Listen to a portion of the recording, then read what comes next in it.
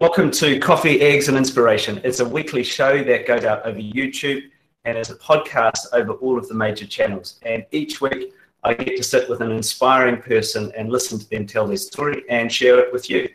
This week is no different. I'm joined by Lee McQueen. Welcome, Lee. Well, morning. Good morning. I've got my coffee. I haven't got my eggs, but I've definitely got my coffee.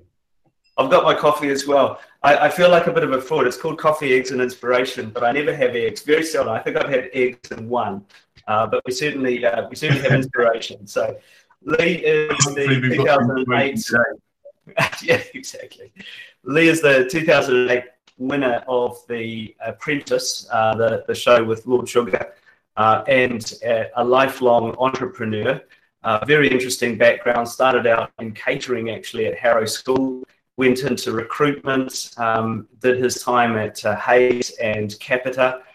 After The Apprentice, joined Lord Sugar's company, or their joint company, I suppose, Amscreen, Digital Spinach, and is now on the other side of that with three of his own companies, Raw Talent Agency, Phoenix, and Talent Hub, which is a sort of subdivision of Raw Talent Agency, all in the recruitment and talent development space. Also a podcaster with Love Sport Radio, diehard Tottenham fan, I believe. That's switched all your viewers off now. Well, at least we'll keep the Tottenham ones at least, yeah. Fantastic background, very full life. Lee, tell us a little bit about your background. You came from a slightly different place into the world of business. Tell us about that. Yeah, for sure. Thank you, Craig, for that wonderful welcome. I think that the background for me, I'm very much around people, so I love listening to people's stories and understanding their backgrounds, their makeup, and what drives them. And I think my background really does drive me. It's no different. I grew up in Northwest London. The end of the Central Line. So for all the people that come out of London, I'm at the South Ruislip, West Ruislip end of the Central Line. And I come from, like I say, quite a humble background. We grew up in a council house, me and my sister, with my mum and dad. My dad's a milkman, so he was a milkman for 42 years, really working class, and that really gave me that kind of that work ethic and that grounding. I worked a couple of paper rounds and a milk round myself when I was a kid to get the pocket money, and I always kind of had them core values that you have to work for what you want. If you want to achieve something, you need to work hard for it. And I was just saying to you off air before, I've never met a successful person that hasn't had a really strong work ethic running through their their behaviours or their skill set. And for me, we didn't have a bad childhood. My parents provided what they could. But, I was a kid that went to school with second-hand trainers on or high-tech trainers when everyone else was wearing like Nike and Reebok. I had the Woolworths version of the trainers or whatever it might be. For those of you old enough to remember Woolworths, of course. We got by and we had a good childhood. But for me, it was you worked hard for what you wanted to achieve. Yeah, that point about work ethic is so true. I did my time during university working in bars and restaurants, and frankly, it wasn't my dream job at the time. But the experience of going through that and just learning what it is to be disciplined and do the hard yards, and no matter what the job is, do it to the best of your ability. I think that completely resonates with me, Lee. Yeah, I totally agree, and I think when you look at life in general and people that are coming through, lots of change, especially in 2020, for example, the year that the planet has had. But when you look back at the core values are actually what makes us up, or is our makeup, and I think from probably thinking it through, just talking to you now, it really has driven my career actually. For where I actually now operate, and the businesses that I run are specific around behaviours and competencies around people, and actually I probably didn't realise at the time, but that was driving me when I was building my career. Is that an epiphany? Did you just have a live epiphany on my podcast? That's it. It's the coffee. Maybe I've had too much coffee. Oh, I feel so proud. So you built on those strong values of work ethic and Capita, built a $30 million or pound business, I suppose, doing really well in your own right. And then The Apprentice happened. Tell us about that. Yeah, for sure. I mean, I had a fantastic job, a brilliant career at Capita. Like you mentioned, I built a business that was turning over 32 million quid, about 30 staff working for the business. I could walk into the company, oh yeah, Lee's here, and and we were doing well. We was having fun. We were a serious business, of course, and we were making some really good money and dealing with some excellent clients, but we was having fun along the way, and I think that's really important. And then one day, and this is a true story. One day I walked in, and on my desk there was a post-it note saying, "Fill this out." And it was an application form for The Apprentice. And I was like, really? And again, Craig, to be honest, I watched a couple of The Apprentices because I was a fan, but I never really thought that I would go on it. But one of my team, Steve, printed it out, and I was like, okay, I'll fill it out. So I filled out the application form for The Apprentice, and generally I didn't think anything of it. I just thought, we'll give it a go. Why not? What have you got to lose? And they come back. They come back to me about a week later to say, we want to see you for an interview. And all of a sudden it started to get a bit real. And you think, wow, do I actually want to leave Capita? I've got a fantastic job. I was earning lots of money. I didn't need to kind of go on anything other than a challenge. And again, I think that's probably another good milestone, is that if you continue to challenge yourself, if you continue to kind of really think, what's possible, what can I go and achieve, then you start to really achieve. And so I thought, why not? Yeah, let's see if I can break through the ceiling and see if I can get on. So what lots of people probably don't realize is you have a huge amount of interviews before you go on to The Apprentice. So I had 7. And the best part is 20,000 applicants, right? 20,000 applicants for the show, something like that. Spot on. I don't know how many they get now. They probably get more now, because we're going back a few years, unfortunately, showing my age. But this is 2008, right? So this is a long time ago. It was Series 4. So the series started on BBC 2. It done 2 series on BBC 2. Where Tim, Campbell, Michelle, Juby won respective, and then they got onto Series 3 where Simon Ambrose won, and then Series 4 that they were both on BBC 1. So we were kind of joining the I suppose the production or the actual show at a time where it was on the up. Obviously, clearly my series made it explode. That's what I keep telling myself. Really? But we'd had all the interviews, and it was my one of my major birthdays, my 30th birthday. And me and my girlfriend at the time, she's now my wife, we went to Kenya on safari. And do you remember the old Blackberries? Proper old Blackberries with a rollerball. Yeah. So I had one of them. Yeah. And it rang. Was in the. This is a true story again. We was in the middle of a safari, so we were spotting lions and whatever. And my Blackberry rang. I was like, wow, I've got signal out here. Answered the call, and it was the production team for The Apprentice saying, we'd like you to have you on the show. You've made it to the top 16 if you'd want to come on. And it was a mad day, a phenomenal day.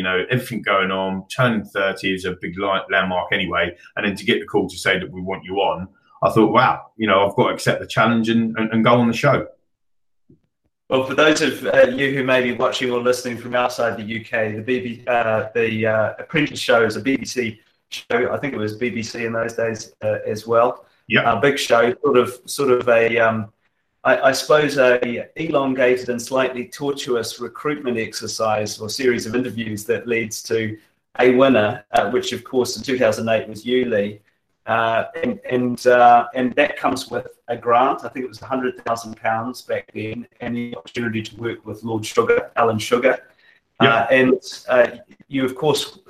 I remember watching it, by the way. I remember watching it. I was in the UK and I was learning things from you back then about, God, this guy's, he's really confident and sparky and, so much energy and a deserved winner. And that took you into Amscreen and an opportunity to work with Lord Sugar. How was that?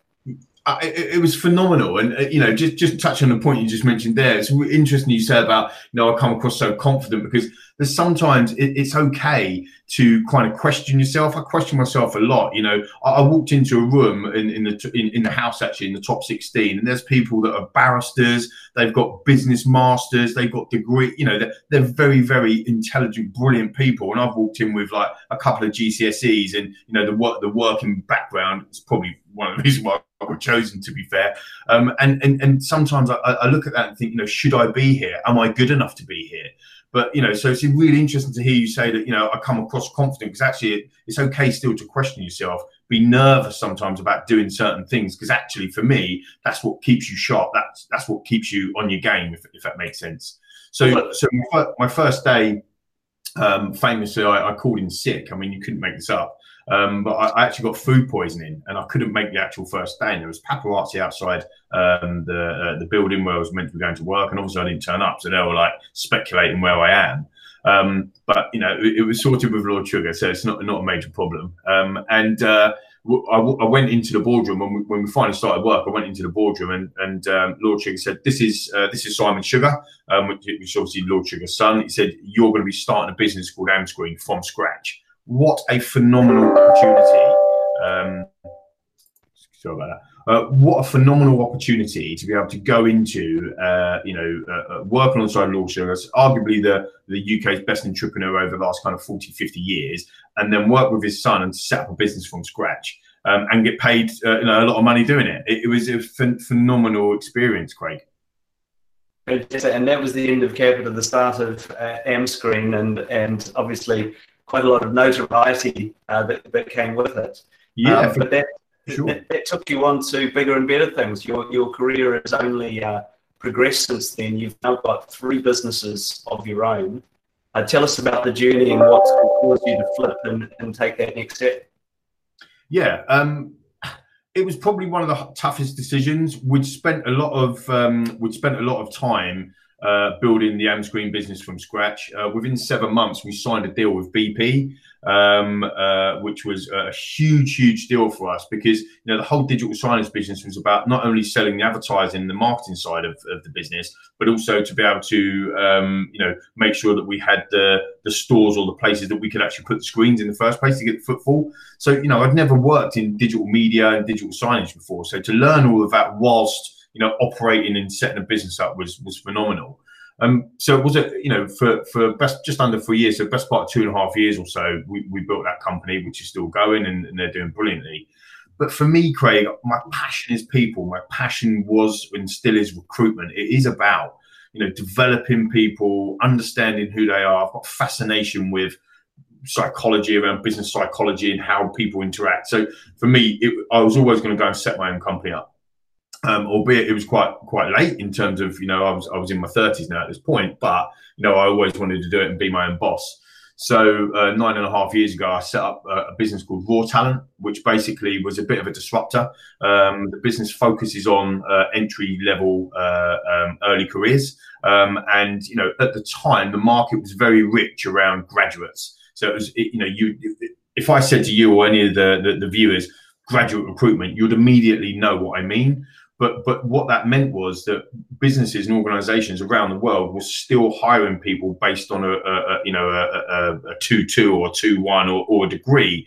And actually, I felt that being my background, I felt that there's a huge amount of people that can offer something phenomenal that haven't got a degree or haven't got that educational background. And it also coincided at the time with apprenticeships becoming a little bit more, can I use the word sexy, rather than kind of, if you do an apprenticeship, it's kind of a low level kind of woodwork job, when actually, apprenticeships now can be done in hundreds of ranges of different sectors. So what we did is we ripped up the CV, Craig, and we said to our clients and we said to people, look, we're not going to be hiring based on CV. We're going to be hiring based on behaviours and competencies. And what we did is we created a recruitment business that was different. And it was different because we didn't hire based on that piece of paper. We hired based on you. And we got key competencies, key behaviours, understanding who you the individuals are. And then we'd run giant assessment centres that will enable our clients to see the real people that they were hiring. That was the premise of Raw Talent.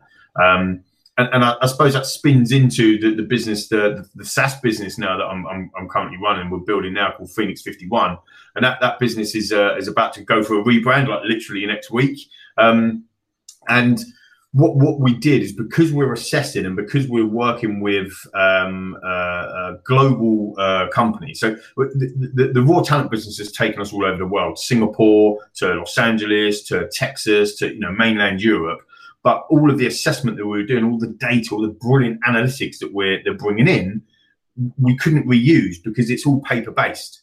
So about 3 years ago, I decided to, stupidly or brilliantly, I suppose everybody will make their own mind up, but I invested about £250,000 into building our own digital platform that digitalizes the people assessment process. So to put that into context, observing, watching, seeing, writing things down and scoring is majority of the time done on pen and paper and a traditional method. We've digitalized all of that process. So now when you're interviewing somebody one-to-one, or when you're running a people assessment or group assessment, you can now do that digitally and use that rich data, all that analytics, to be able to make better considered decisions. And that's ultimately what our SaaS platform does now. You open a really interesting discussion here, I guess, around the whole concept of qualifications. I mean, what are they, and what makes a candidate suitable to do a job? I do a lot of recruiting myself at Google, and certainly my experience is that the university of life is the very big, and understanding somebody's background, the experiences, the challenges that they've been through, that they've set themselves, perhaps. Give me somebody who's been sculpted by the contours of a really hard life, but shown the persistence to get there any day of the week. That's not something that you can learn in the classroom. And I don't mean to diminish the value of university qualifications. I have one myself, but it's certainly not the be-all and end-all anymore, is it? And you talk a lot about, there's a real thesis underneath your businesses, which is, what is the qualification? What are your thoughts on it?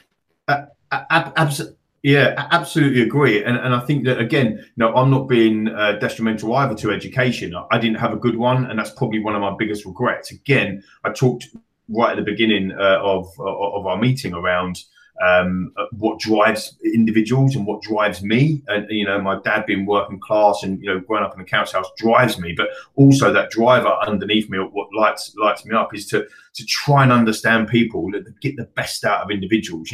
We often in the world, we're so busy, there's so much little time. We need 26, 27 hours in a day rather than the measly 24 that we get. We need more time, and actually sometimes we just carry on doing what we've always done. Hiring from a piece of paper, looking at the unqualified interviews, and for me that just is crazy, Craig. If you think about it, people are the most important asset in anybody's business, whether or not you're a startup individual, a startup company, and you're going to scale up, or you're a multi-billion-dollar organization like Google. If you don't have good people in your business, you don't really have a business.